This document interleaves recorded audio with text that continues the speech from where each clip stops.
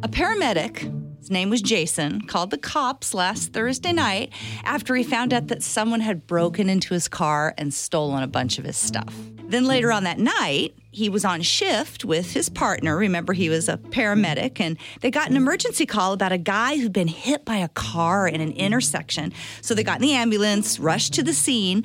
When they got there, the paramedic jumped out, hurried over to the guy to assess him, see what was wrong, and he noticed that his gym bag, the paramedic's gym bag, one of the things that was stolen out of his car was in the street next to this guy. Because, it turns out this guy, the one he was saving, the one who'd been hit by the car, was the same guy who had just robbed him.